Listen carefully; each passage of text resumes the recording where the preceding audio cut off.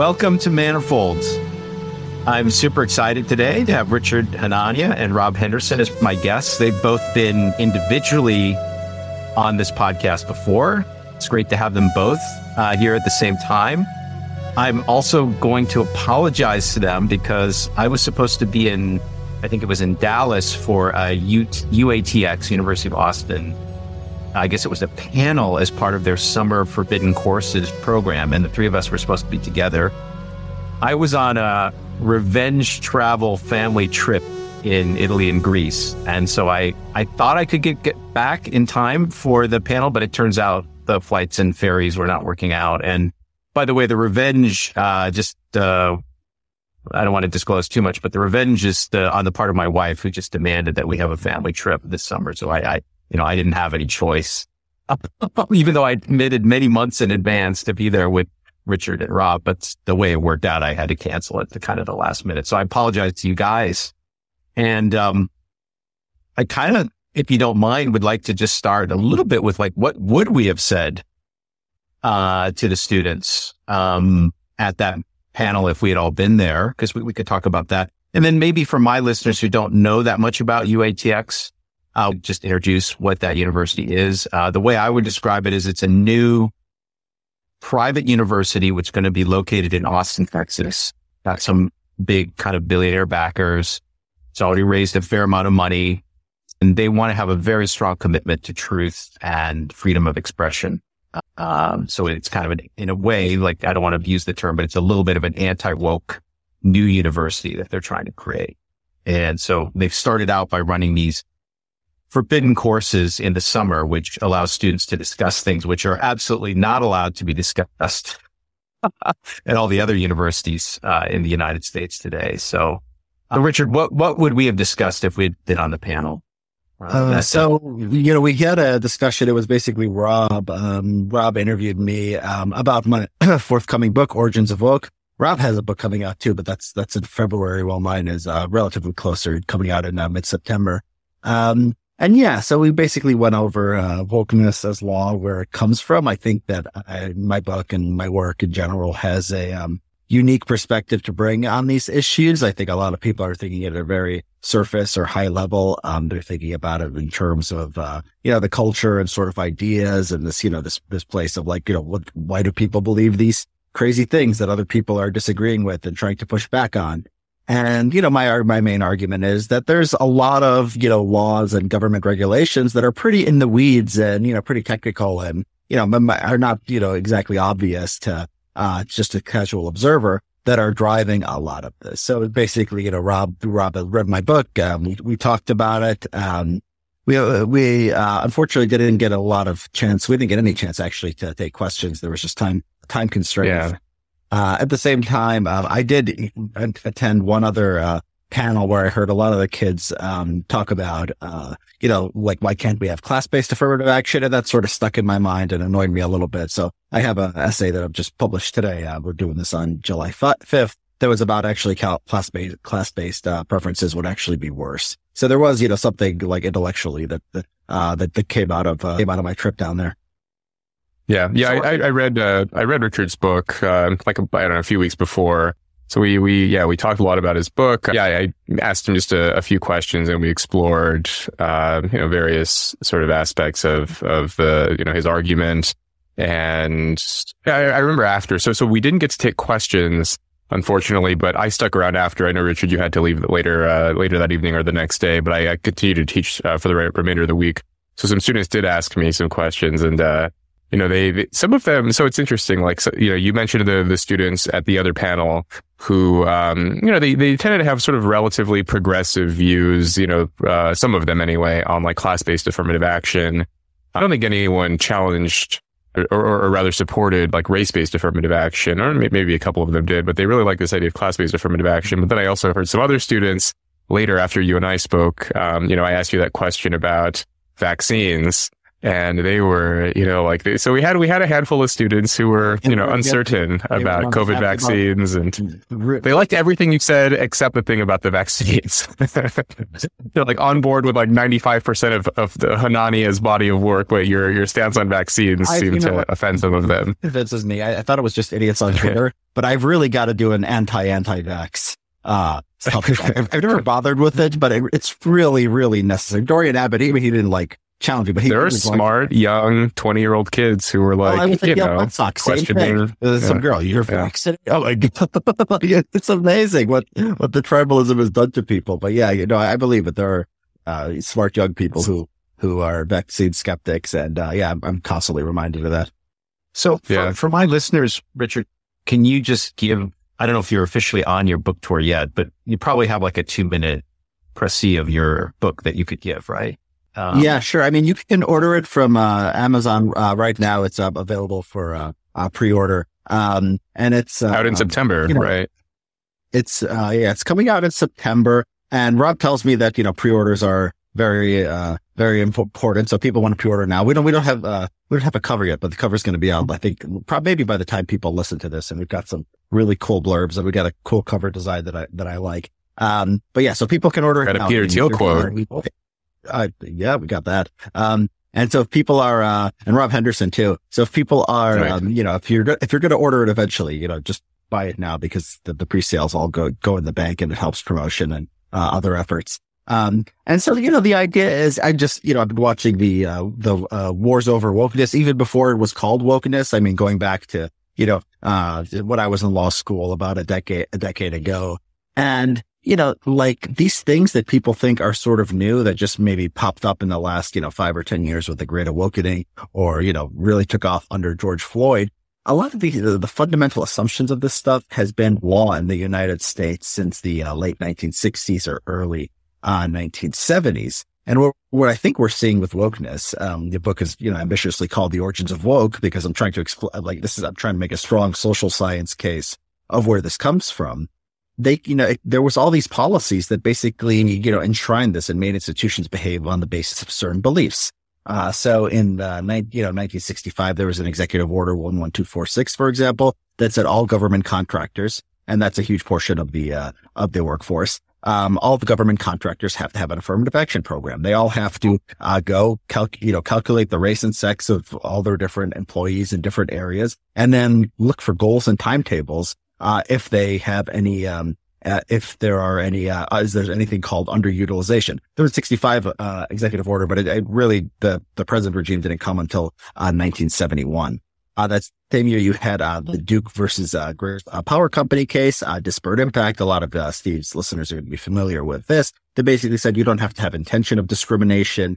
You don't have to, there doesn't have to be, it's not like just treating people differently on account of race. It's the fact that you give a test and some people and white people do better than black people. Therefore, the burden of proof goes on you, the employer, to show that you're not doing something wrong. And that didn't apply just to tests. That applied to literally everything the government wanted to go after you for, like, criminal background checks and things, where anything that has a racial disparity.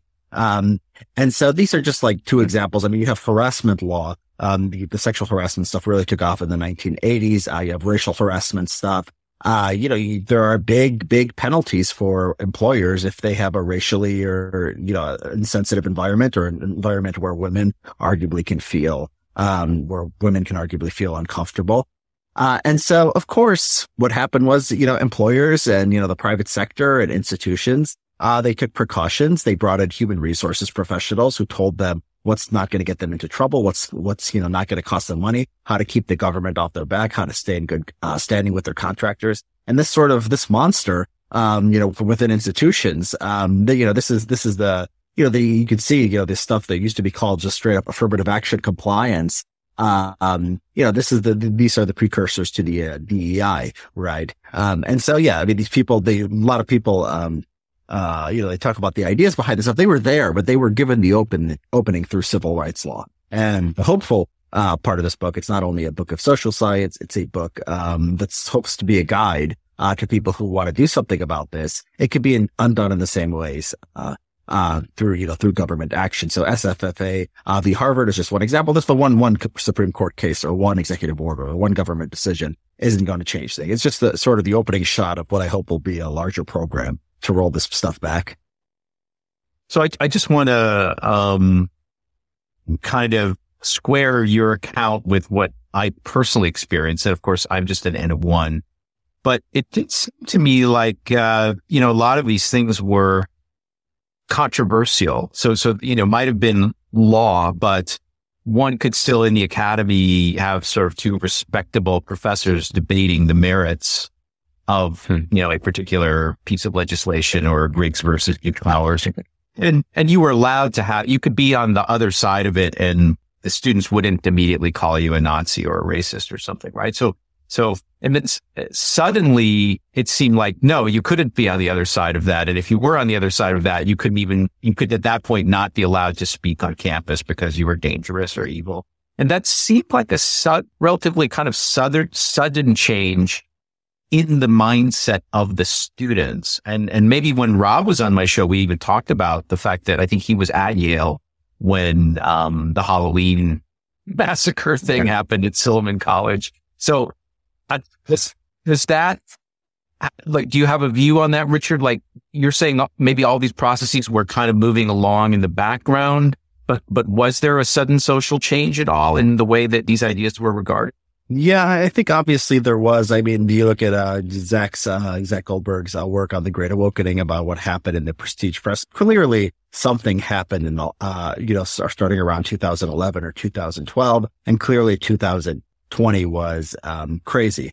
The way I look at it sort of is the culture finally caught up to the law, and so basically the law said, look, everything you do is racist. That went against a lot of, American traditions and ideas and the Constitution and basically, the way a lot of people, understood the world just because it's ridiculous. And then, eventually in the 2010s, you got people who started to take that, really, really, seriously. My friend, Gabe Rossman is a professor at sociology at UCLA, called civil rights law a force multiplier. So like in the, it's like something like in the military. It's like if you're an activist, if you're some kind of, a malcontent who's working for a company or something, I mean, you grab onto your race or your identity and you can really make corporations or you could really make institutions, suffer just because you have the laws, on your side. So yeah, I mean, I think that, it's like I compare in the book, studying the rise of Christianity, right? It's like you can write volumes of books looking at the problem from a different perspective. You could look at, the laws of the Roman Empire, and you could look at culture, and you could look at media, and you could look at 100 different things.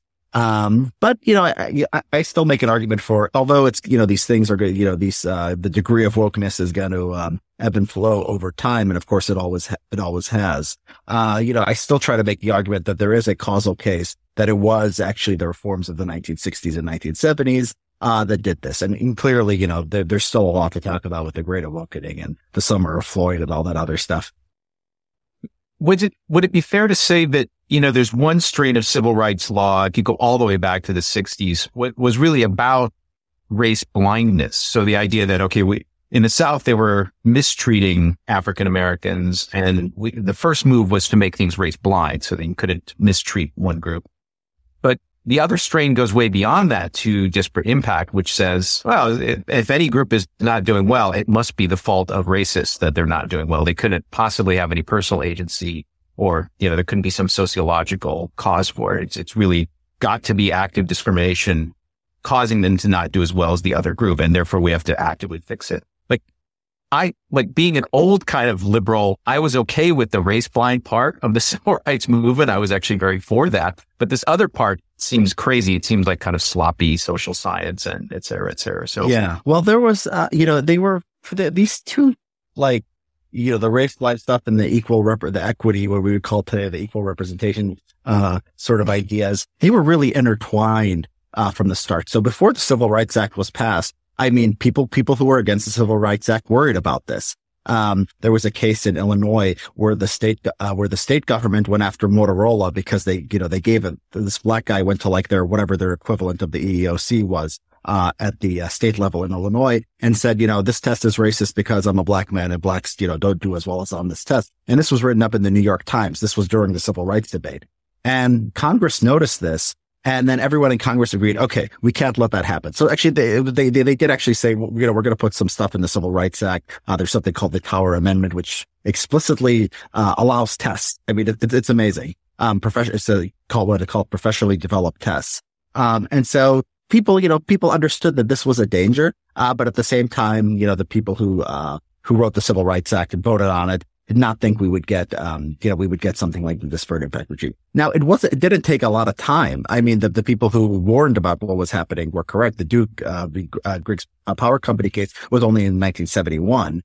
So you have, 7 years. The people who became, activists who went into the government, who, went into the Equal Employment Opportunity Commission, the EOC, that's they enforced civil rights law within the government. They were activists. They were the kind of people who just wanted equal results for black people and, thought they were overcoming the long history of, racism. And, from the start, I mean, it's not like they came in 1964, 1965 were completely naive. Like, no, the idea of disparate impact was already in the air. So there's different levels. Yes, Congress, I mean, the way the people who, the people most representative to the most representative of the public, the people's representatives who went and actually voted on the bill thought they were doing the color blindness thing. The civil rights movement in general, no, the seeds of all the stuff we see today was already there. Yeah. So, Richard, I don't know. When you and I talked, I mean, so one thing that you do in your book is you say that, that the people overrate ideas and that this is really civil rights law. But then I'm thinking today, if these laws were to all be overturned, I think the ideas would still be pervasive and the activists would still be very much in support of it. Like it wouldn't go away, right? Like sure. the agitators and the malcontents. It wouldn't, and they would still be pushing for it, right? Yeah. Like, in the conclusion of my book, it says basically you are hopefully rolling back civil rights law today. So, it took 60 years to get, from this regime to like the crazy culture that we have today. You're fighting for a generation or two down the line. They're still going to be there. I hope that we roll back a lot of the civil rights laws. Then the next time there's a corporate, there's a recession or something, corporations downsize, they realize, hey, maybe these DEI people and maybe these human resources, maybe we don't need them as much as we did. The trial lawyers, they go find some other cash cow and they stop focusing on civil rights law because the civil rights cases become harder to win. It's not going to be like a V-Day where everyone says, okay, we've defeated wokeness today. It's going to be a sort of quiet changing of incentives, that has, effects on the culture decades down the line, which is like how civil rights law led to wokeness in the first place. That's how we'll get to a non-woke culture from changing the law. So we could differentiate between, the battle lines as, they affect society in general versus the atmosphere on campus. And I don't really see the atmosphere on campus being fixed anytime soon. So in other words, people expressing, your beliefs or my beliefs are going to be in big trouble on university campuses for at least significant amount of time to come. Yeah. Even if in society, the Supreme Court says, hey, no more affirmative action, right? Do you agree with that? Or? Yeah, no, the campuses are the hardest thing. And I think that we, I'll say I think we overrate the campuses relative to everything else in society. So when you say, oh, we could debate affirmative action, in campuses, until 5 or 10 years ago, you really, I had a professor once tell me, you think universities are bad, you should see the HR offices at major corporations. And so it was sort of like the Great Awakening went through corporate America. And, they became, crazier in the last 5 or 10 years. Now they're giving statements on this and that. But they are, the zero tolerance policies that came out of corporate America that people used to mock before people focused on universities were always there. Now, intellectuals, people like us didn't focus on it as much because people like us spend a lot of time at universities, right? And so intellectuals care about universities a lot. But so all this other stuff, I think has always been there in business. And I think that one thing civil rights will do, look, the corporate America is going to be the easiest to change because they respond to incentive. They care about the profit motive. They're not just filled with these activists who are in their job because they want to change the world. They have some of those, but still the profit motive, disciplines them, right? And the selection effects of people bringing them in is different from the universities. And you're right. The universities are, the most ideologically committed to liberalism. even in that case, though, I mean, it's pretty amazing to think how we got here. I mean, I told the story at UATX and I tell it in my book. It was the federal government that went to Columbia University and said, we want data on your race and gender of the people you're hiring because we want to see if you're violating civil rights law. And the Columbia University fought this tooth and nail. The president of Columbia wrote a letter saying, we're not even that kind of university. We don't even collect that data. We don't want to be that kind of university. And then he says at the end of his open letter, we need federal funding. And if this is what we have to do, this is what we'll have to do. And so, yeah, I mean, that's the early 1970s. We're in 2020. The universities are a completely different thing. But there's a history here, and you're right. They're crazy now. I mean, I don't doubt it. And they're going to be crazy for a while. And, that's just life. It's something we're going to have to deal with. But by the way, again, drawing from just my personal experience, but, being older than you guys, I would say, having had a long side career in business, at least in technology startups and, interacting with a fair number of, Fortune 500 type people as well. If you go back long enough, like maybe just 20 years ago, and you talk to the CEO of a major company, like a C-level person at a big company, they would say things like, well, we have to do this stuff for compliance reasons. It insulates us against lawsuits, but I think it's crazy. So, I would have 20 years ago, I'd have a lot of conversations with senior management like that. Today, it's much more common to meet a CEO who actually is like a true believer in this. Like maybe even like the BlackRock CEO is like a true believer in this stuff. They're not just signaling it. They actually believe it. And then if you're I'm often meeting them in some kind of quasi-intellectual setting, like it's some oligarch meeting where they've invited me as one of the token intellectuals or something. Because it's in a kind of intellectual setting, I can then start questioning like, well, why do you believe X?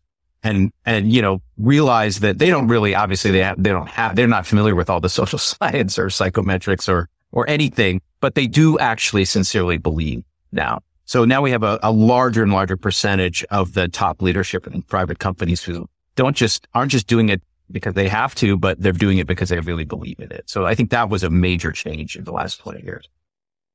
Yeah, I don't doubt that's true. I don't doubt that's true. It's, the question is, they seem to blow with the wind. And I think that, the market pressure is going to select, for people, the crazier things they believe, and if people are allowed to have, diverse opinions in, corporations, they're going to select for certain kinds of people. So I'm not surprised that sort of businesses, ape the language of power. I mean, I think that's right. I think most people, should understand that most people are not intellectuals. They're just absorbing, what they hear, what they read in the New York Times or what they hear on TV. And so, yeah, there's, I think that like, if you're going to, you make a list of like the hardest and, least, hardest and easiest people to disabuse of wokeness, I think probably business executives are easiest. And, women's studies professors are the hardest. That's right. That we're facing. 20 years ago, people weren't getting fired either, right? I mean, cancel culture, I mean, I guess it existed to some degree, but doesn't, at least, what my sort of vague recollection, but then also from what I read from the early 2000s, it didn't exist quite on this level. In the 1990s, there was case after case of like, corporations getting, smacked down with like huge hundreds of millions of dollars, losing in lawsuits or fines or whatever, one after the other. And then, they would like things like Coca-Cola where they would say, change your entire hiring practices, have this committee that looks at diversity. The federal government was doing this in the 1990s. I think the early 2000s, just sort of the war on terror, just sort of, 9/11 distracted people for a few years, but this has been going on for a very long time.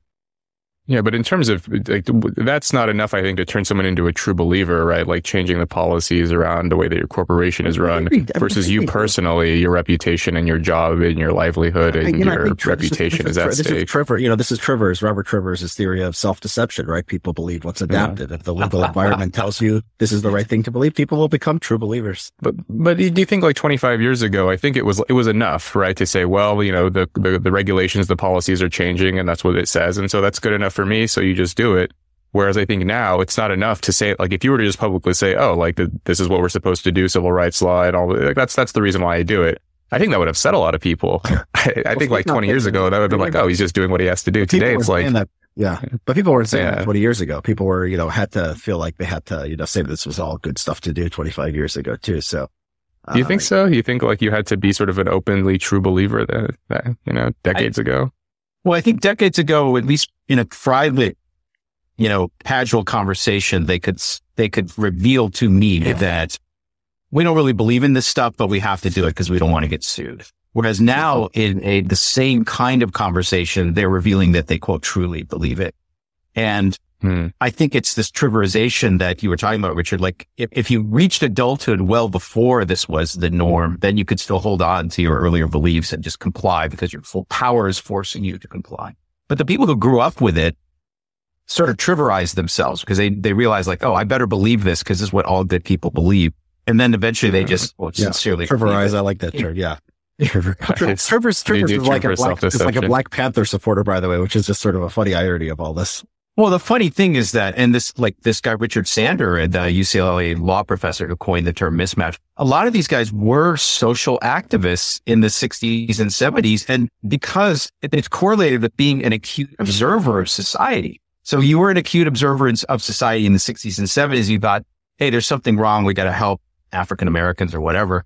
But then now that they're 60 years old, they're looking like, wait, now I'm still an acute observer of society and things have gone crazy and we might even be hurting. In the case of Sander, he would say we're even hurting these Black students. But although I think, yeah, that might be Sander, but I think Trivers is actually still a leftist. I don't think. Oh yeah. I meant Sander, but I'm not surprised to find people who are considered far right now by the Wokeness. But if you actually look at their history in the 60s and the 70s, they had very high social consciousness and, were very progressive, et cetera. For the time, they were very progressive. Yeah, I don't think many educated people were not, sort of in favor of civil rights in the 1960s or 1970s. That was just sort of, you're talking among intellectuals. Yeah, there were very few that weren't for it. Yeah. One thing that shocked me recently, because I've seen this too, like, I read like old articles, in the archives of the Atlantic or something, and it was still acceptable in polite society to take the other side on affirmative action or to openly question it. I mean, now you see a little bit of it now, but it's mostly framed from the perspective of quotas against Asian Americans. That guy, Jay Caspian Kang of the New Yorker, he's written some interesting pieces recently about it. But like for the most part, the right thing to think about affirmative action is that it's good. It's an unmitigated good. There are no downsides. Whereas this didn't seem to be true 10 or 15 years ago. And I wonder, like, is this, because I've seen like, and I think Richard, you're aware, you too, Steve, probably about the like the gap in terms of like public opinion on affirmative action and quotas based around race, versus like people who are highly educated with graduate degrees, people who work in academia. I mean, the magnitude of that gap seems like maybe larger than almost any other like topical sociopolitical issue. I mean, maybe abortion would be another one, but to me, I was just shocked at how much affirmative action seems to be so important to intellectuals and to elites relative to the public at large. It's just, there's such a large distance between the two. I think your typical New York Times editor, might just not, have, just not know the degree of like the preferences. So I think when they see someone attacking affirmative action, they're like, why are you being so mean? Right. It's just a little nudge on the scale to help a Black person who might have had a difficult life. I think that the whole system is so like, they obscure what they're doing, and you can see it reading the opinions in SFFA, but then you look at the data and like how different it is from the way Harvard and UNC talk about this stuff. I think a lot of it is just that the whole system, it benefits from obfuscation. So you've seen probably polls recently that if you ask about affirmative action, and this is like how, we too are also sort of out of touch. We know what affirmative action is, but if you actually ask, a poll, like you see this headline, most Asians support affirmative action. If you just say, do you support affirmative action? Well, it sounds good. It's affirmative. It's action. Whatever. Well, assertiveness and doing something. That sounds good, right? We all know what that means. If you ask, should, institutions race be taken into account? Yeah. Yes, you get, 70, 80%, disapproval. Or whatever. So yeah, even to like determine what political opinion is and what elite opinion is when there's just like so many lies, in the system is actually quite difficult. It's interesting to me because like so many other issues, it's almost 50-50, like pro-life or pro-choice or whatever, like gun rights, 50% of the country likes guns, 50% of them don't like guns. But then with affirmative action or race conscious policies, it's like 70-80% of the country doesn't like it. And it's like the exact reverse, or even more so among intellectuals and elites. It's just like, it's not 50-50. It's like maybe I don't know the public polling on transgender issue, but maybe it depends on what that might be another. But like, I saw a really remarkable poll, like, can your gender be changed? And like 60% of Americans say no. Now that's not, that opinion is rarely appearing in the New York Times or Washington Post today. It was some remarkable, like 40 or 50% said it was immoral to ever change your gender. I mean, that is not a view that is represented in elite institutions. So yeah, that is probably the most extreme disparity now. But yeah, affirmative action is up there too.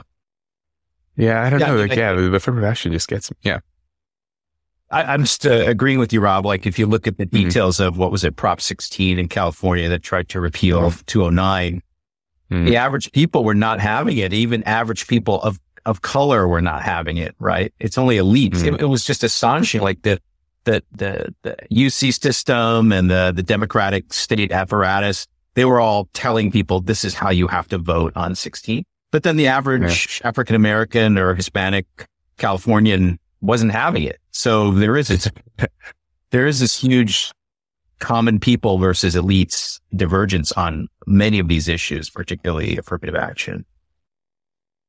What accounts for that? I just don't, like, personally, it's hard for me to like totally wrap my head around why this in particular. The other issues, I guess, because I've been around so many people, and there's just, I sort of understand the other issues. At least I can sort of model the theory of mind of like why whatever anti-gun or pro-choice, like those, okay, fine. But the affirmative action one, just how desperately people believe in this. This one is a little, and the sort of the dishonesty and duplicity around, like, yes, like, Asian Americans do suffer from the unfair admissions practices, and the unwillingness to just sort of be honest about this is really interesting to me.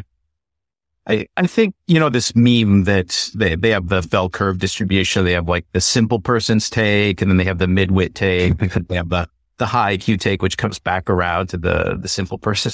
It's an example of that, but a little bit. But with the elites, they've basically been taught, and like our system invests a lot of resources in this, because when you're taking you guys know this better than me, but when you're taking your humanities, social science course requirements in college, they make sure to spend a lot of hours telling you, well, there really are no, first of all, race doesn't exist at all. And then, there can't be any differences in performance between people. If there are differences, they're kind of small. And so for you to not want to have adequate Black representation on campus makes you very mean-spirited, right? And I think only a very kind of free-thinking or careful person who reads the wrong things during college escapes being brainwashed really by that set of teachings, which were put in place very deliberately. So when I first started as a professor at the University of Oregon, there was no ethnic studies requirement.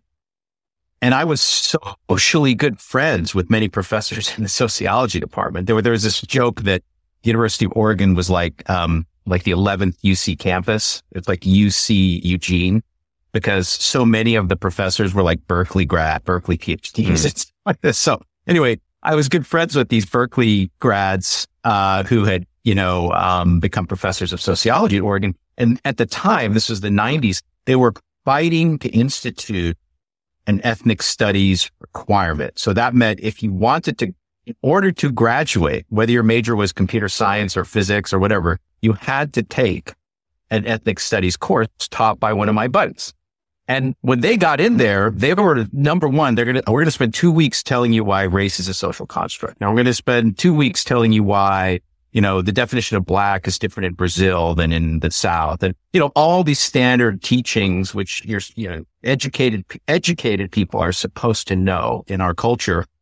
There's a channel by which that is, beamed into their heads, and they can't graduate from the University of Oregon in post 1995 or whenever they got the requirement in place, or 98 or whatever. You just could not escape the university without dealing with that. I don't want to call it propaganda, because some of it is fine. It's a teaching of like race relations and history of race relations in the United States, but certain aspects of the viewpoint, which are maybe not even empirically correct, are forced down the throats of every student at every one of these universities. So how can they escape? Like, if you're just a normal person who's a little bit conformist and you just kind of like assume most of what the professor tells you is correct, it's very hard to come out unless you're like particularly disagreeable or intellectual or rigorous. You're going to come out thinking like, yeah, that's the way it is, right? But the bulk of the population that didn't graduate from, a flagship university or whatever, they don't have all that stuff. They didn't get all that propaganda. Maybe now they're getting that propaganda in like 8th grade. They weren't in the past. Maybe they are now. But so that's my sort of causal reconstruction. Maybe I missed that sort of a critical window, that critical period of like we talked earlier about like getting trivialized, like I just missed that window. And so now like when I look at it, just on the one hand, like even now, like because I heard a lot of those arguments at Yale about like, on the one hand, race doesn't exist, but then it's this critically socially important thing. And, okay, well, if race doesn't exist, what does it matter? Like what percentage of this demographic or that demographic makes up the campus? If like none of us are actually different, then who cares? And I still can't reconcile that. Like, I must have missed that developmental window. Yeah, I think you're also like a little bit too smart and a little bit too wanting to reason from first principles, like all these things, or check the empirical justification for arguments. Like you can recognize, wait, you're making a very serious claim there. What's the evidence, right? But most kids are not, they're just going to accept it. It was in my textbook, Professor X like told me all this when I was a freshman. So, but you're different. Yeah. Well. Yeah. I mean, I think there's something, it's not just, I think, the brainwashing. I think there's something specific about this race issue that I think causes difficulties. I mean, a lot of multi-ethnic countries do have racial preferences. They do have affirmative action. And I think, I think the reason is that the group disparities really do make people uncomfortable. And particularly with the American history of black, if you have a bunch of black students on campus who are arguing for one thing, and even though, maybe it's not the overwhelming position in the black community overall that affirmative action is good. But look, among blacks who go to the Ivy Leagues and who are on Ivy League campuses, unquestionably, they are overwhelmingly in favor of affirmative action, right? I mean, who wants to disagree with them? I mean, nobody wants to, right? Yeah. Bad look. It's a bad look to be disagreeing with all those people, right? This is the women's tears argument, but also it applies just as well to race. White Americans don't want to be seen as disagreeing with black people, particularly black people who have more of a sort of emotional stake in the issue than most white Americans do, or most people of other races do. There are genuine, things sort of like opinion cartels. Yeah. It's going to cause discomfort. I mean, it's going to cause discomfort if they really, don't have as much, affirmative action, going forward. If the demographics of these universities do change, there's going to be a lot of discomfort. Maybe we'll get over it just because there's fewer affirmative action admits around to complain and make people feel uncomfortable. But, there are sort of complicated psychological issues involved here. What's going on with people when they think that, so if this demographic is underrepresented in this field or in this college campus or discipline or what have you, then I guess the typical response is that there must be some sort of discrimination, systemic or otherwise. But then if there's an overrepresentation of a demographic, what's the progressive, what's the Steelman progressive response for why Harvard is 20% Asian, whatever, or Berkeley might be a better example because there's no sort of quotas or anything. What is the sort of Steelman progressive stance on why Berkeley is 40+% Asian? The smartest possible liberal. I don't know. I don't hear many of them say this, but I guess if I tried to imagine what the smartest liberal would say, it would be something like lines of, look, we are a society of, where there's been historical disadvantages based on race. It hits blacks the hardest. Maybe it hits, Hispanics to a lower extent. And look, Asians were also discriminated against, but what they accomplish in spite of that is just evidence of their work ethic or whatever. And, that's something we should live with. But okay. Well, I mean, I don't think they actually do say that. It's hard for them to argue. But I think it would, I think the best argument would be something along those lines. I don't think this is the smartest possible liberal argument, but the common one, which is used by smart liberals, is just to kind of back away from the criteria that are used, for quote merit. So they just say oh, well, what difference does it make whether it's someone scored 1,500 or 1,600? At some point, they're all qualified to be on campus. And so you guys are sort of just foolishly overemphasizing all of these academic achievements of these Asians, which quote, make them quote, better qualified at Harvard than some other group of quote, good students. So they just want to tear down that whole thing. the ironic thing is then, though, if you ask them about their kids and you say, oh, how's Johnny doing in high school? And of course, you're talking to some liberal who's a professor or a lawyer or something. Then they get really mad because well, Johnny missed the national merit semifinalist cut. And I was so mad because I wanted to get him into the Kumon math program and he just wouldn't go. And it's like, then they reveal that actually, no, they actually do believe in these various metrics. But publicly they won't say that. They'll say, well, you guys are just being overly indexed. Well, the anti-Asian discrimination is consistent with the official diversity justification, because you say you want an institution that looks a lot like America and you want, different groups. You could just say, well, Asians don't look like America, so we need to help white people. I mean, they don't want to say that. They don't want to say that. Yeah. They don't want to we need to help white people. Is that what you said? But it would, I mean, if they did want to make that argument, yeah, it would be consistent with the entire diversity rationale. Right. Well, they don't look like America, right? Because at least among the Ivy League universities, whites are on paper officially underrepresented. Yeah. Right. I think there's something like about 50%. It would be worse without affirmative action. Or maybe it'd be the same. I don't know. But there would be fewer, with the affirmative action holds back Asians. And that does have a justification in that, like, they already don't look like America because 20% of America is not Asian. And so if you made it 30 or 40%, that would even be, a bigger problem from that perspective. Well, there's an interesting sort of, inconsistency. I talked to a friend of mine, this Hispanic guy I went to Yale with. And so on paper, Yale's only like 50% white, but then you look around campus and it looks like a lot more than 50% white. Mm-hmm. And my friend's, explanation of this is that you basically have a lot of white people pretending to be Hispanic. Like saying, like making up some lie about how they had like a Cuban grandfather, or like their sometimes they use a step parent and they identify because they were raised by, a step family member or something like that. And this is like good enough for them to claim Hispanic status. Sort of like Elizabeth Warren route. Yeah. Look how long it took for Elizabeth Warren to get caught, right? She went all the way to becoming a professor. And then, they don't make you do a 23andMe when you apply to an Ivy League school. So. No, you don't. You could say anything. That's the thing. Yeah, there must be massive fraud going on, of course. Yeah. Well, I know of at least 2 white guys who've pretended to be Hispanic and gay, one of them, to get college application, seats, finance internship. So one was for college, one was for finance internship. Both of them were successful.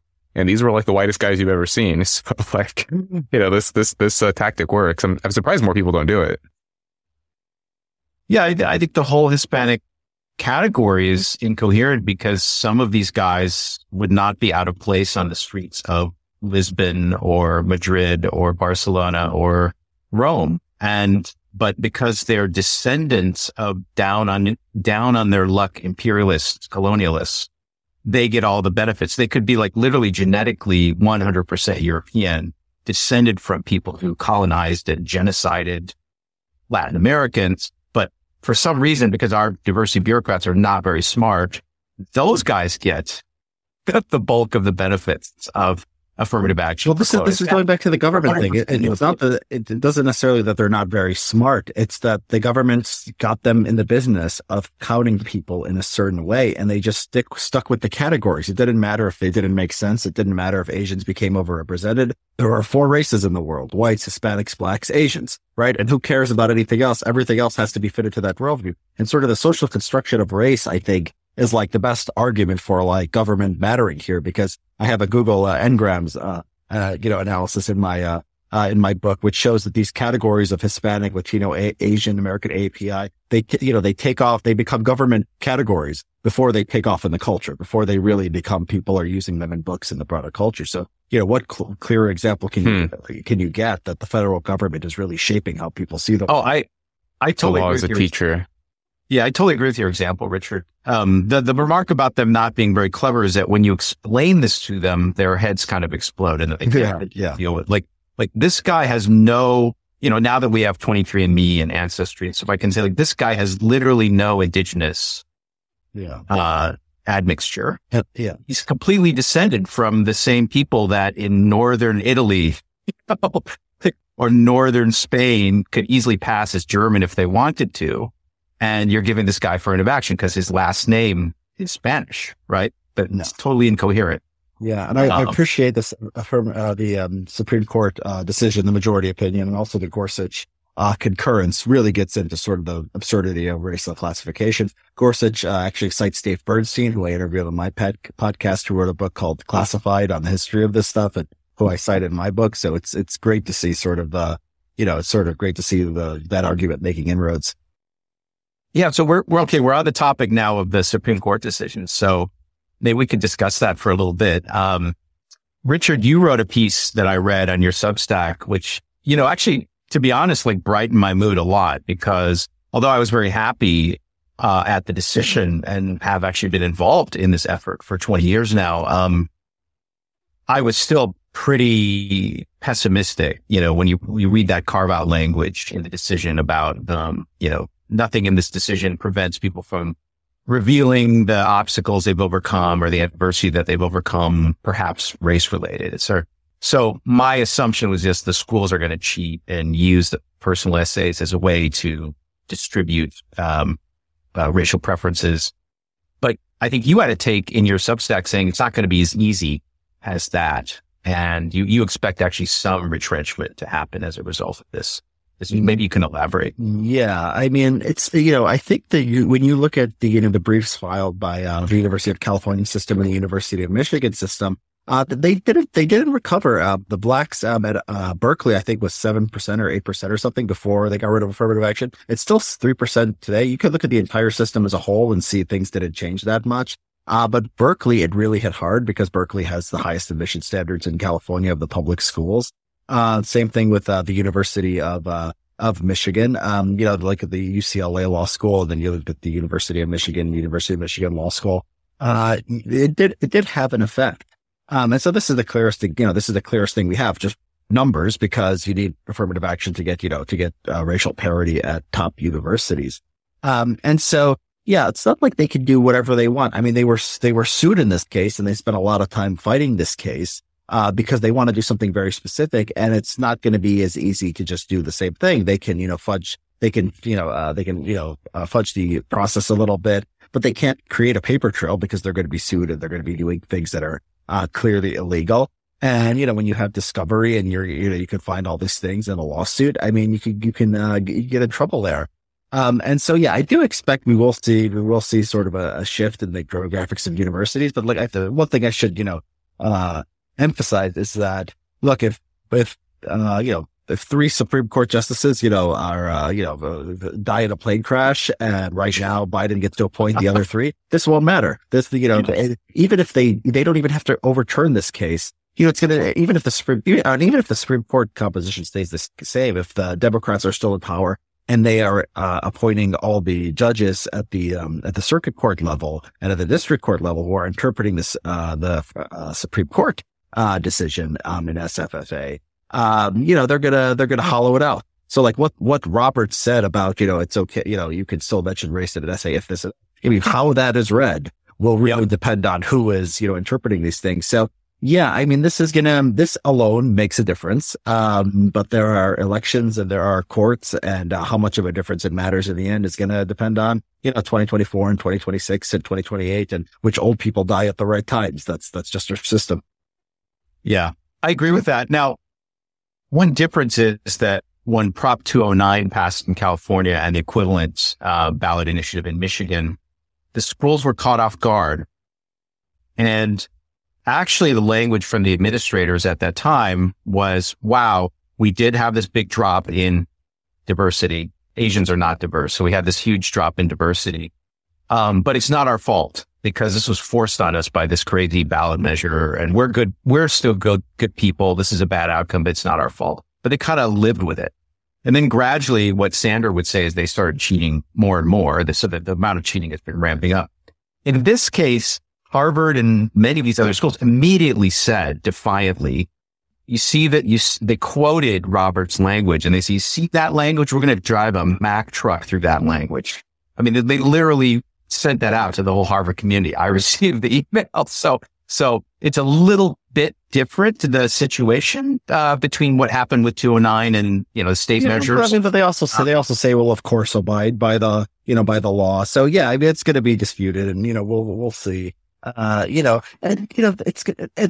it's possible that they just, like, and I say this in the piece, it's possible that they just get rid of all standards and just have a lottery system. That's going to have an effect. They didn't want to do that. That's not what they want to do. Now, maybe they value diversity so much, they'll get rid of all standards in order to get diversity, because just having enough Blacks and Hispanics is just like such an ideological imperative for them. But that's going to have costs for the universities and the broader society. There's going to be, it's, and it's different from like getting rid of affirmative action at just one, just the UC system or just Michigan. To have competition within universities. Well, some universities can maybe take the Supreme Court more seriously than others.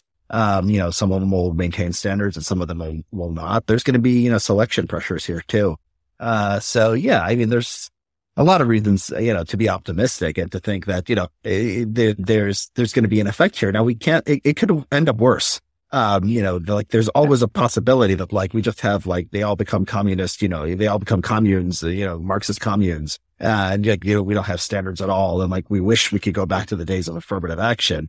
But you're causing them some discomfort, and you just have to sort of understand that the world is unpredictable, and you're dealing with ideologically bad actors, and that's just an unfortunate reality of the world. Are these schools still test optional? The SAT, is that no longer required for Harvard? I think it's true for Yale.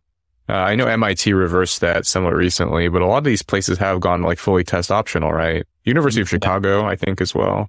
I can tell you the situation because my kids are high school age kids, so I'm pretty familiar with what's going on right now with college applications. MIT went test optional because of COVID. But then they did an internal study and realized they were admitting kids that were struggling with the MIT curriculum when they didn't have the information from the test scores. So they went back to requiring test scores. And I believe they're the only elite university right now that requires it. Even Caltech doesn't. In fact, Caltech went the other way. Caltech is going to be destroyed because they basically now don't know. They just said we're not accepting test scores now and forever, which is 100% against the. It's not even optional? It's not even optional. They warn you in the application not to write your scores anywhere. Wow. So, and then in the middle are schools like Harvard and Yale where it's optional. And I think people interpret that. I was even reading what some admissions, consultants and such were saying, guidance counselors. They were saying like, well, if you're not in a, preferred category, you better submit high scores or you don't have a good chance yet. But then for other groups, I think Harvard is counting on there being a much less dense data trail for the people who they're going to grant preference one way or the other. And it's just going to be much harder to compare with what they're doing because there just won't be scores for a whole subset of students. So just, having done a bunch of the statistical analysis related to this SFFA suit and what they tried to demonstrate, if you just tried to imagine doing that without having some kind of standardized scores across the board, it's just very tough, would be that much tougher to prove that the school is up to no good. And so they're kind of just laying the groundwork for that situation. Yeah. You've got to let them. They're private institutions in the end. And if they really, are just committed to, racial diversity over all else, yeah, they're going to find a way. But I think that in a way that's sort of I think what happened during COVID, I think the sort of the ideological discrediting of the education system has a lot of ways been good. I have an article on the school choice movement, and there's just been radical changes at the state level in the last year or so. And this was because, COVID-19 and the rise of critical race theory and stuff, we have like 8 or 9 states now that just say, we're privatizing education. Anyone who wants to can check out of the education system. We'll give you a voucher and you can use it on homeschooling or private schooling or whatever you want.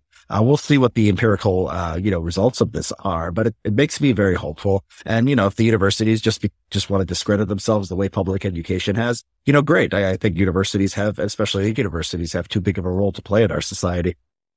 The Caltech one is interesting that they wouldn't even want the test scores. So I spoke with a professor a few weeks ago.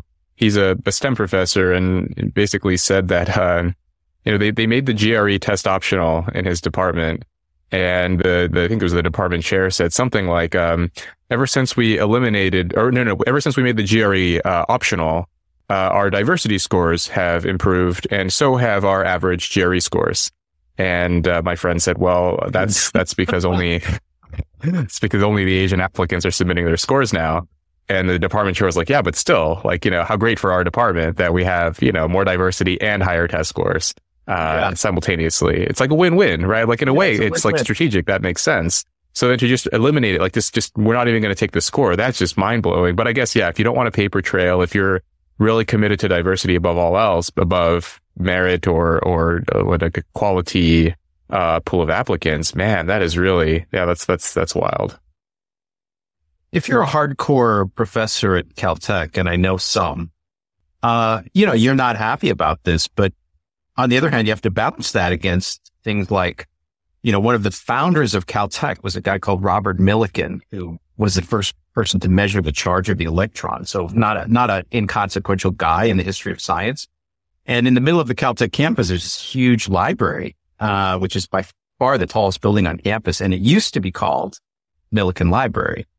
But as of the summer of Floyd and all kinds of craziness, now it's no longer called Millikan Library because Millikan was a, quote, eugenicist, apparently. So if you're a professor at Caltech, you're probably not going to want to say too much about how they're admitting undergrads because look what happened to old Millikan. Like if you weren't the guy who figured out the structure of DNA or measured the charge of the electron, you're probably at jeopardy. So you probably just want to keep your mouth shut. Yeah. Yeah, the affirmative action thing. I mean, I guess I was less optimistic than you, Richard. I mean, I've just seen so many stories. So many people are just 100% committed to this idea of diversity. And then I saw the Harvard statement. Some of the other elite schools wrote something similar about how they're going to comply with this decision. Wink, wink. Basically, we found a loophole. And but I also wonder if if they go to a lottery system, if they're going to eliminate the test requirement, if eventually, will anything ever destroy the prestige of these schools? I've heard this interesting argument that, one reason why these elite universities don't want to accept too many Asians is because Harvard wouldn't be Harvard if it took too many Asians. You guys might have heard this argument before.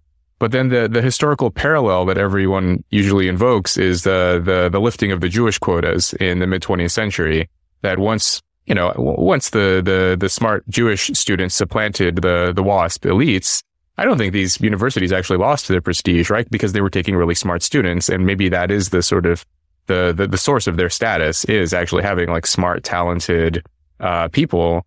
And whatever people think now, I mean, if suddenly Harvard were to become 50%, really smart Asians, would they actually lose much prestige? Would that be worse than just doing a lottery system and being diverse? Like what's more sort of prestigious, being diverse or being smart? Yeah, you're forcing them into some choices they don't have to make. I think that's why they fought for the somebody. I just had a realization the other day that the legacy admissions. I mean, liberals are really going hard after legacy admissions, and so one thing, I think that could hurt them if they're getting rid of affirmative action. Makes it harder to have legacy admissions because legacy admissions, they get a lot of money out of legacy admissions. Maybe it was necessary. Maybe they needed these, give preferences to blacks and Hispanics to justify giving preferences to rich white people. Other times it wouldn't have worked. These are bad actors and you're forcing them into tough decisions. And I think that's a good thing. Yeah. Two empirical points for you. So I had a conversation over the July 4th weekend with a big hedge fund guy who's a donor. And he was just outraged at them going after legacies because, and his point was the reason they're able to offer such favorable financial aid packages to underrepresented minorities who, you get in, on preference and then it's free, right? So pretty good deal. I mean, It's amazing that these schools can do that, but it's mainly because they are so successful at fundraising, but that fundraising is linked to preference for legacy. So he just said they're just going to kill the whole thing if they get rid of legacy. One empirical point. Another empirical point from him, he's a hedge fund guy, former banker at Goldman and other places. He said the way they're doing recruitment now at these big banks and also McKinsey and places like this, the first actually 2 levels of screening are all online and maybe have some tests or some interview questions or something. So the leg up you have from being a Harvard or Ivy grad is actually being diluted. Like those processes that those companies are putting in place are actually biasing a little more toward meritocratic. So even though you went to Ohio State, if you're really sharp, those first 2 screeners might take out a lot of Ivy kids and leave in a lot more state flagship kids. So he actually said that was a hopeful thing from his perspective, that the new methodology of corporate recruiting is actually reducing the amount of advantage that graduates owe. How they know they don't cheat on the online screening?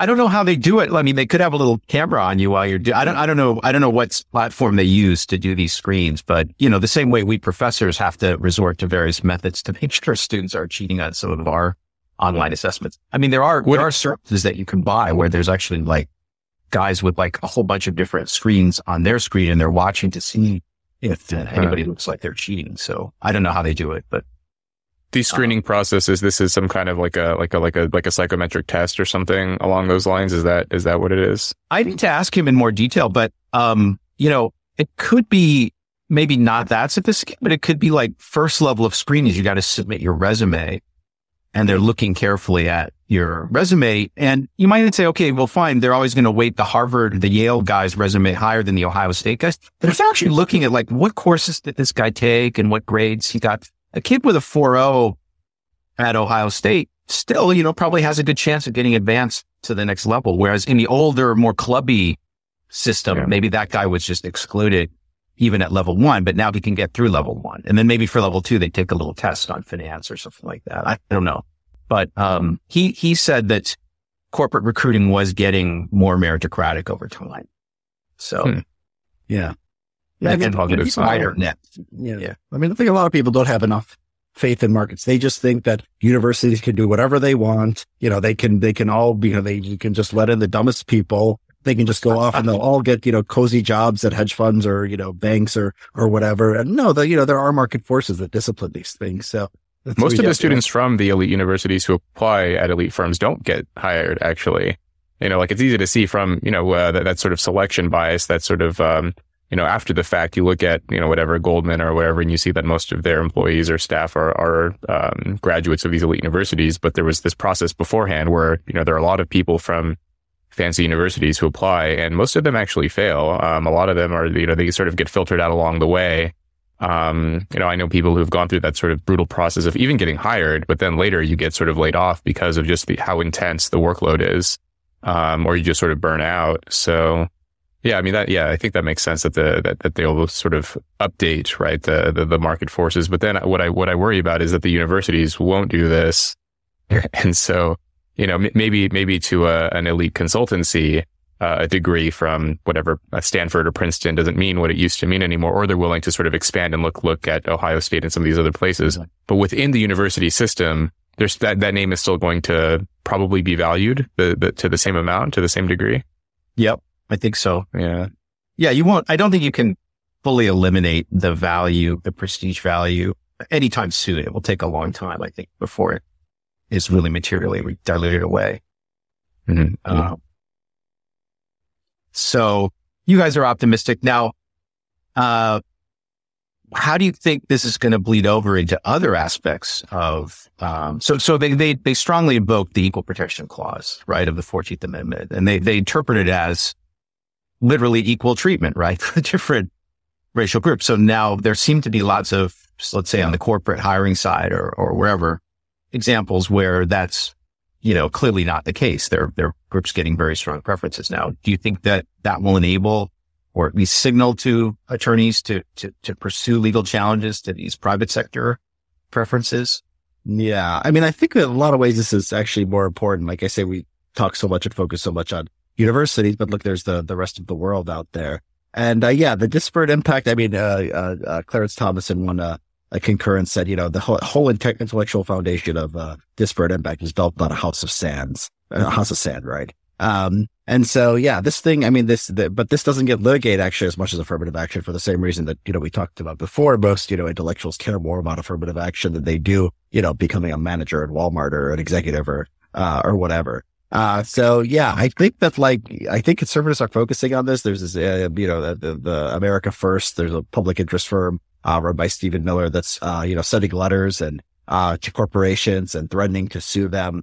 It's like with the, affirmative action at universities thing. It depends on which judge, you get. I mean, we have a good indication how the Supreme Court will rule on these things. I think there's no reason to think that they're going to, they're skeptical of these diversity at universities, but, which had more, actually more legal support and more legal precedent than some of this other stuff that is going on in the private sector. So yeah, I mean, I think there's potential to be major change here. By the way, this guy, Ed Bloom, Blum, the guy who, basically has been working on this project for 20 years now. And he's the main guy behind SFFA. If you're at all interested in the history of this, I think it's still up on YouTube. So he lives in Houston, I believe, and he's friendly with the Houston Asian American, I would say actually Chinese American community down there. So there's actually a video of Ed Bloom giving a talk to a group of Chinese Americans. And the group that he's meeting with, like he's old friends with one of the guys in the group. And, those guys are not polished at all. They speak broken English. They're recent immigrants. They're very like sincere, clearly not elite Americans. They might be professionals, but they speak broken English and stuff, and they have heavy accents. But Bloom gets up there and talks about his motivations for why he's pursuing this challenge. And I invite everybody to look into this because, like, of course, on the left, they think Bloom is, he's Jewish, but he's a secret Nazi evil guy or something, right-wing ideologue. They could believe anything about Bloom. And even on the right, I think people who are totally supportive of SFFA, they don't really know anything about this guy, Bloom. But if you listen to this talk, he comes across as 100% sincere, not wanting what happened to his forebears, Jewish applicants to the Ivy League, to happen to these brown Americans who happen to be from Asia. And I don't, if he's acting, he's a better actor than Robert De Niro. Okay. I actually take him at face value. And I've communicated with this guy over the years. So, if you're at all interested in how things happen, like the level of commitment and sincere, hard work over decades that it takes to move the needle to get a case to the Supreme Court and win it. It's an amazing story. I invite anybody who's interested in this topic. I invite you to go on YouTube and try to find this video. Yeah, that sounds really interesting. So I mentioned before the gap between the general public opinion and the elites. I saw one poll, I think this was in Pew, which showed, so generally speaking, unsurprisingly, people college graduates, postgraduate degrees, they were the most supportive relative to people without degrees. This was true for whites and for blacks as well, that less educated whites, less educated blacks were far less supportive of affirmative action. I didn't see anything on Asians, but I would love to see that as well, because that's, I see, in response to the Supreme Court decision, I look at Instagram and I look at, of course, like prestige media too, social media and prestige media. All of these Asian students and graduates of these elite universities are just, screeching in tears how horrible it is that these universities are, no longer able to discriminate based on race. And to me, it's just fascinating, like that they themselves seem to have sort of no connection with the kinds of people you're describing, Steve, of people with heavy accents, broken English, people who are also like trying to make their way in America. And for these elite Asians, just I don't know if it doesn't occur to them or if they just don't care or if it really is, kind of this, duplicitous signaling game that they're playing. But, to see the distance, the gap between those two, I think, Asians might have a little bit of, they might be a little bit shifted in terms of conformism relative to other groups. So they maybe have a tendency to be like students who pay attention and are conform to what their professors tell them. So you do have these highly educated, maybe status signaling Asians who really want to align with affirmative action and against SFFA. So there is definitely that population. And I think with a nod to Richard, like maybe they're disproportionately female. Whereas I would say the following: every meeting I go to, whether it's a rationalist meeting or a tech meeting in Silicon Valley, or even sometimes a physics meeting, I will have young male Asian Americans, whether South Asian or East Asian, come up to me. They will come up to me and say, "Hey, are you Steve Shue?" And then they'll say, "I've been reading about this stuff on your blog for 20 years or 10 years. And I just want to say thank you because this system is bullshit. And most of these guys are actually radicalized. Like they're actually, because if you're 17 and you're like a gunner, you're a smart Asian American kid, and what's your dream? Your dream is to get into a top university, and you worked your fucking ass off in high school, taking AP classes and doing all that stuff. So you care about it. And then they fuck you. And you see people who are much less qualified than you, even white kids who are less qualified than you, getting into the top schools, and you don't get into the top schools. These kids are radicalized.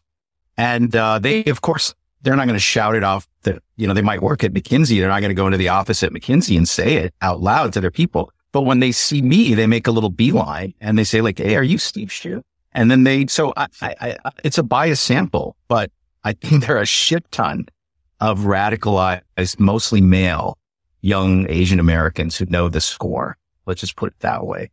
So that's my experience.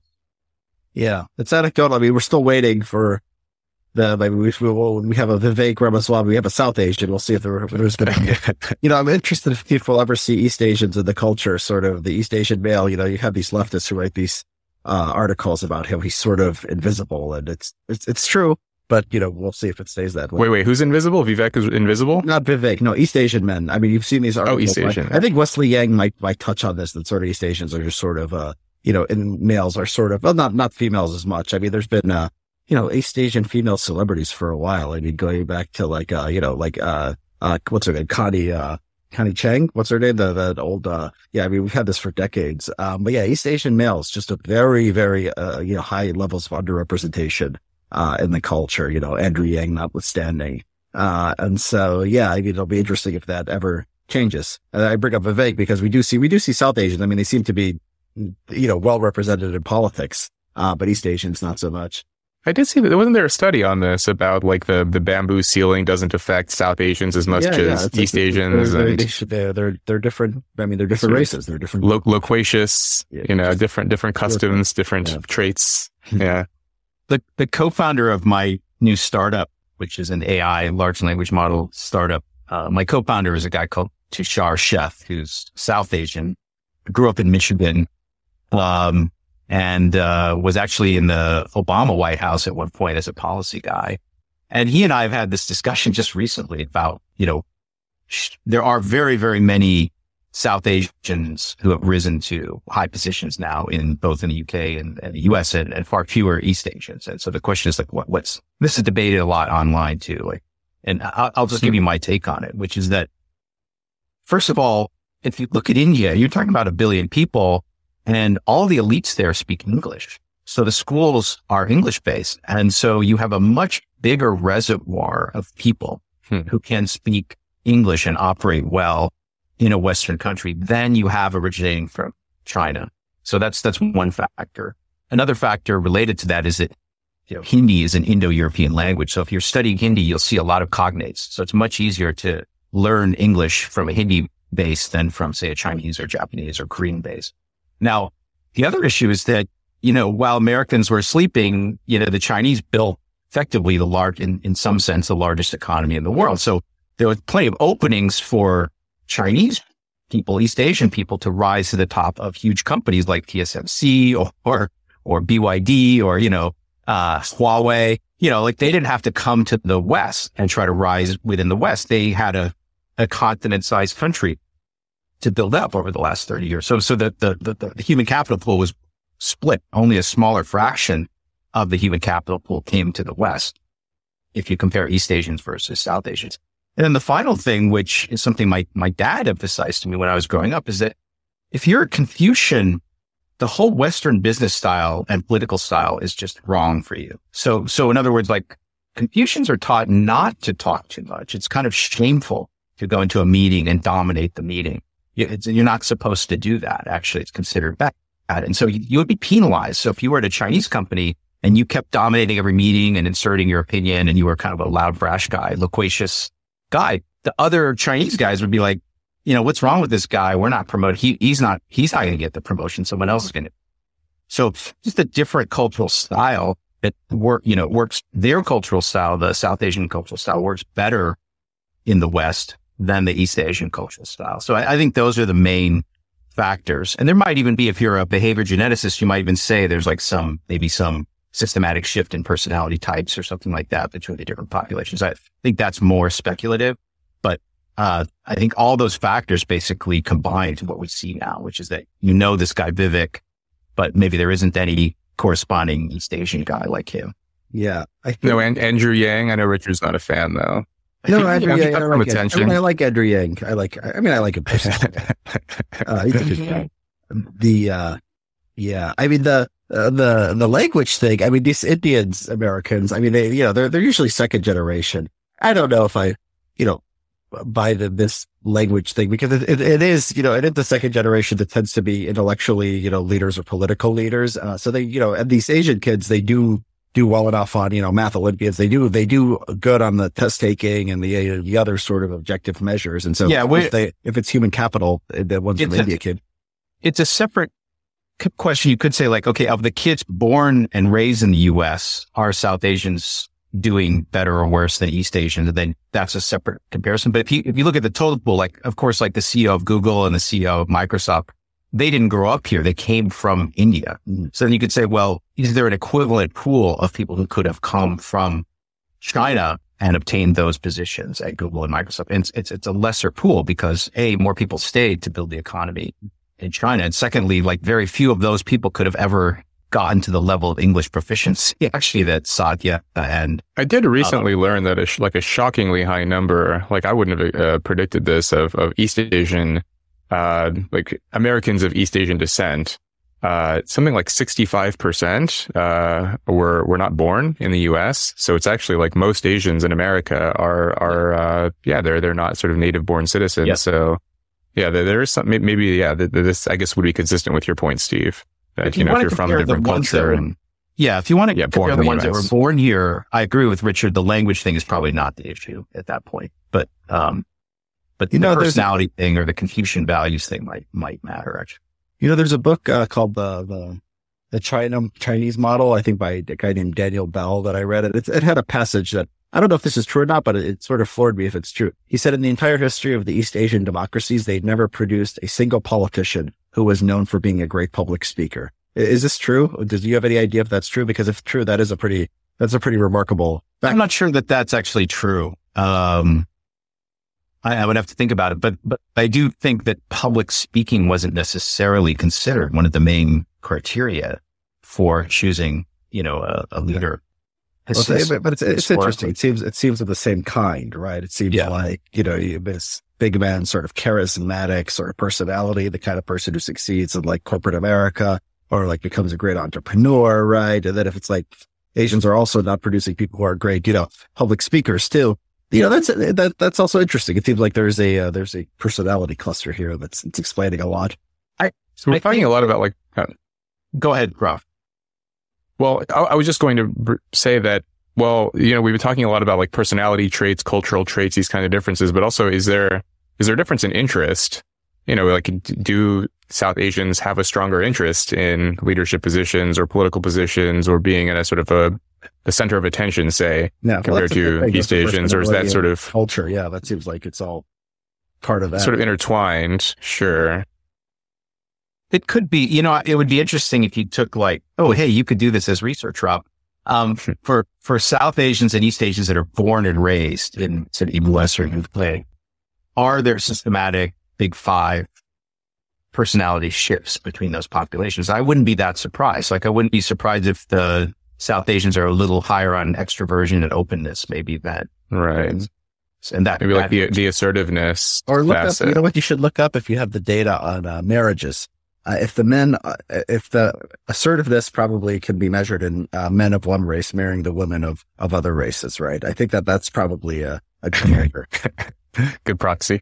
Yeah, I think that would be very interesting. So you have the Asian data, but Indians don't actually outmarry that much, so maybe it's actually hard to study. But it would be interesting if you did have data. Number of messages sent from a dating app profile. That would be great. Yeah, well, no, the OkCupid stuff did have it broken down. They did have it broken down by not number of messages. I mean, there's the stereotype. There was Middle Easterners, there were South Asians. I think there were East Asians. The old OkCupid data is really good. I don't know about number of messages. But yeah, that would be interesting too. willingness to spam randos on Twitter. Like I just anecdotally, I do get a lot of like messages from Indian guys and not so many from East Asian guys. Same here. Yeah, same here. It's a great data source actually, because you see who's paying attention, who's participating in the conversation. Yeah. Yeah.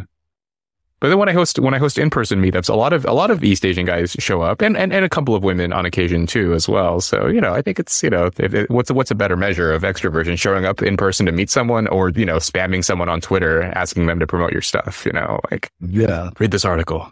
Yeah. So the other funny thing I would say is that my wife is from Taiwan, and she follows, is able to follow much more carefully like what's going on in like culture in China and Taiwan and stuff like that, and when being an Asian American, I'm familiar with all the stereotypes, right? Of like the way that, Chinese people in America or Koreans in America are supposed to be. But she just laughs because she knows plenty of people with like the big man personality or the slutty party girl personality. Like they have all types over there too, but they're not as constrained by being like, if you're a tiny minority in this alien culture, you're not really that free to be yourself. But if you're in Beijing or Shenzhen, you can be yourself, and you do see like crazy wide range of, personality types and ways that people behave and stuff like that. But you have to be attuned to it. You can't just be some, Western guy who doesn't really know anything about what's happening there and make a judgment about it. Oh, interesting. So you think that being like an ethnic minority may sort of compress differences within that sort of ethnic group? A little bit, or maybe it's a little harder for the other group to see like the diversity of stuff that's going on within your little community. Yeah. I mean, they're definitely crazy, like Playboy player types in, Gangnam or Tokyo or Shanghai. There's no doubt, right? But you don't really think of there being that many of those even in Los Angeles. Let alone it should be reflected. You could probably reflect that in out of wedlock births and crime rate, right? If there really was that, those guys, God, maybe currently there might not be. If you look into like the just sort of shady quasi criminal like type guys in China, like the kinds of activities like pimps, drug dealers, con artists stuff.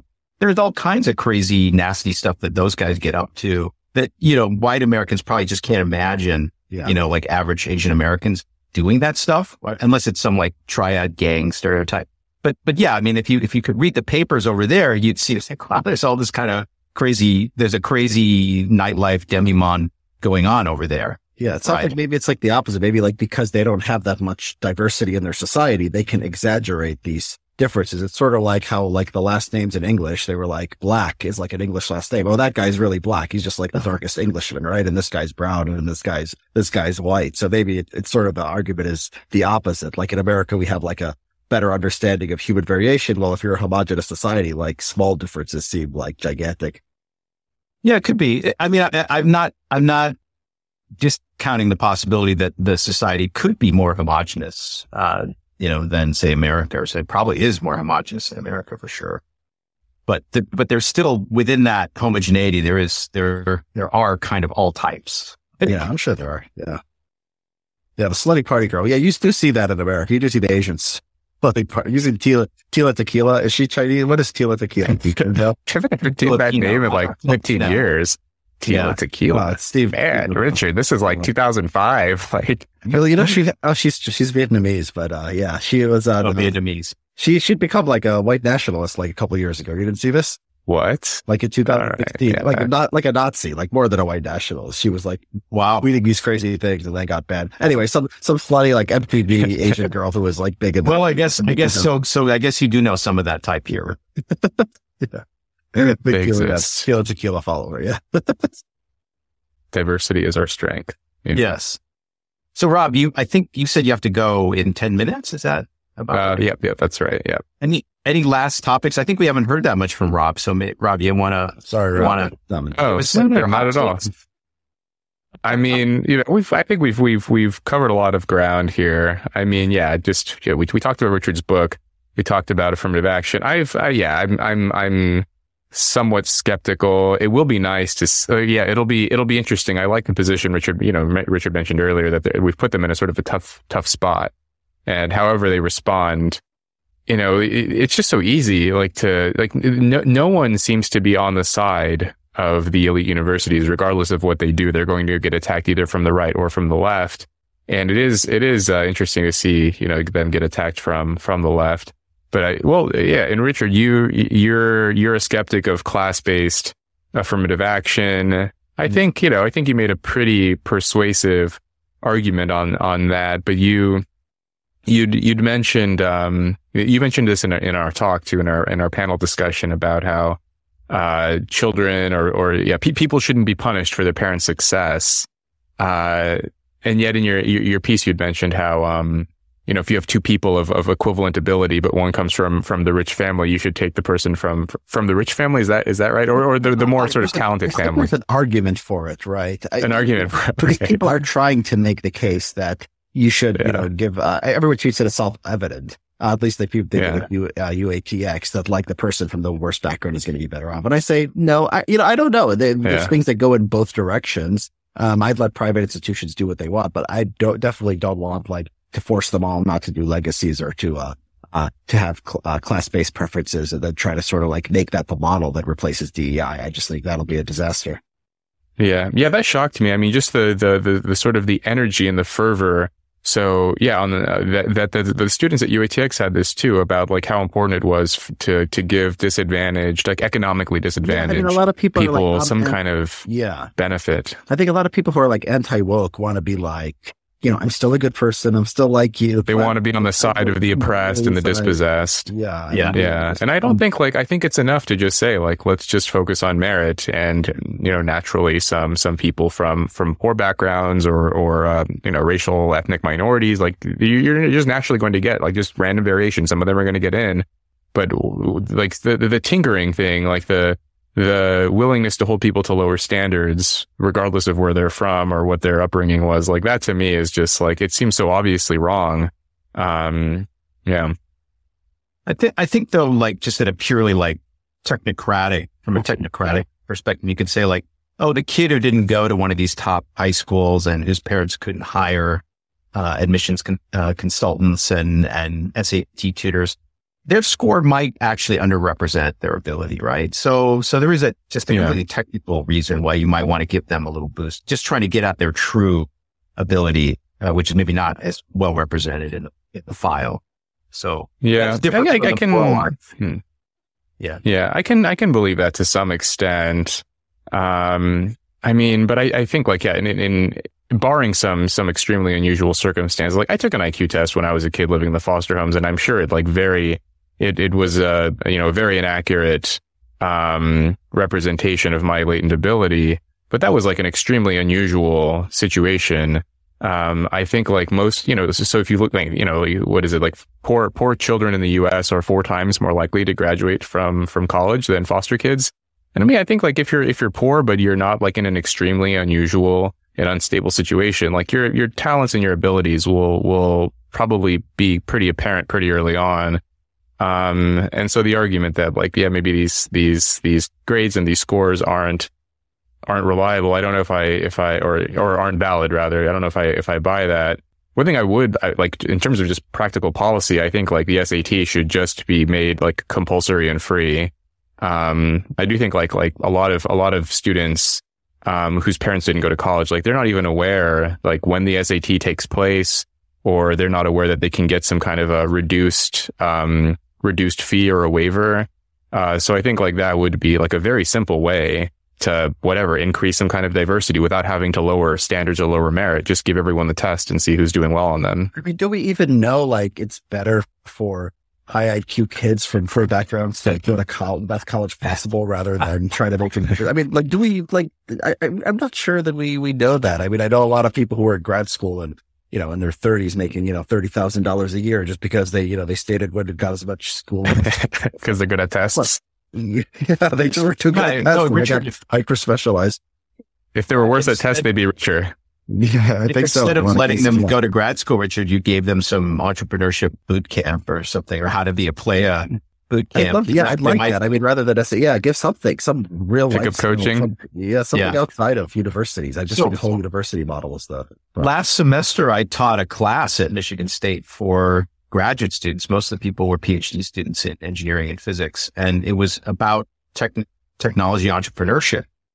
And these kids knew nothing. They didn't know how the banking system worked. They didn't know how the stock market worked. I mean, they were all highly trained. They could solve partial differential equations and program it, Python, but they didn't know anything about the economy. They didn't know anything about how companies are formed, how venture capitals are. And a lot of them, their eyes were like saucers after a while. They're like, wait, this is how people get rich in our society. And then, so at the end, like all of them were saying like, yeah, I want to start a company now. Yeah. So like, that's kind of like practical education that plenty of like, elite schools are not giving to their kids. It's more pickup coaching. Yeah, I didn't teach this game, but that could be like an extra credit assignment or something.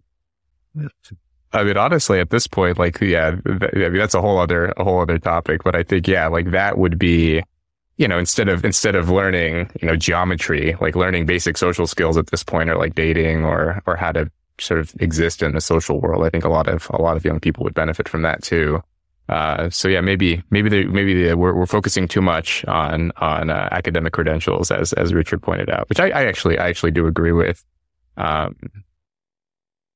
Because like the people who set education policy and the people who, just people who are members of the chattering class who talk about these things, they were good at school, they were good at tests, they went to college, and therefore they think that, this is the be all and end all and everyone should follow the same path. But I still think it's good to have that information, right? Like if you do well on a standardized test, just to like know that you have that ability within you, even if you don't go to college. I think there's still some value in that. Yeah, absolutely. But I do think that like, we're intellectuals. So I think we're all PhDs, right? And so we have a very special viewpoint. If you go into the business world, their kind of default assumption is that academia is kind of goofy, useless stuff, right? So they're like, well, I didn't learn anything in college. I had to learn how to sell, vacuum cleaners door to door. Was my real education, right? And that's actually kind of the default assumption among a lot of business people. Yeah. Good for them. Good for them. I mean, that's but they still probably want someone with a bachelor's degree at least, right? So there is that sort of education cartel. They've kind of been brainwashed a little bit. Like, and also like in my lifetime, I saw the rise of the MBA. So when I was young, almost nobody got an MBA, and there were only a few MBA programs in the United States, like Harvard. And then that became like a kind of British professional credential if you wanted to get into upper management. But that wasn't the case, 30 years ago, 40 years ago. So, so you could wind that back too, and like disabuse people of the idea that I was saying this to the guys that I was teaching entrepreneurship to. I said, look, you're not going to learn this in the MBA program because there's no professor over there that's actually raised a big venture round. They have no idea how to negotiate with a venture capitalist, right? They no clue, right? They're academics who write papers for other academics, even at a business school. And so, I think it would be totally possible to wind back the clock to a more practical kind of business education. Hey, Rob, where are you and what are your life plans now? Because you're no longer. I'll give you the 20-second. I'm still in Cambridge. I'm here on a graduate visa, which allows me to remain in the UK for up to 3 years. I may not stay for the full 3 years, but I'm still based here. I'm in the States a lot though. I was just in the States for about a month actually. Did the UATX Forbidden Courses program. I recorded some lectures in Miami for Jordan Peterson's new online learning platform.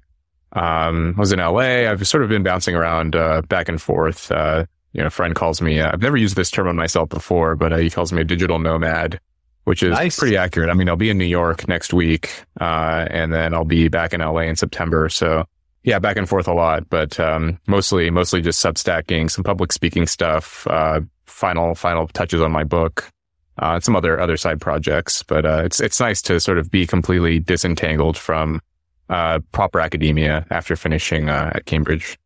Do you know where you think you'll be based, like a year from now, or any ideas? I have no idea. My girlfriend, she sometimes wants us to, so she likes her job here in Cambridge, and that's why we're here. One reason why we're here, she works here, but she has family in Malaysia and in Singapore, and I like Singapore a lot actually. And so we've been playing around with this idea of relocating to Singapore as well, but we've been talking about that for like a year.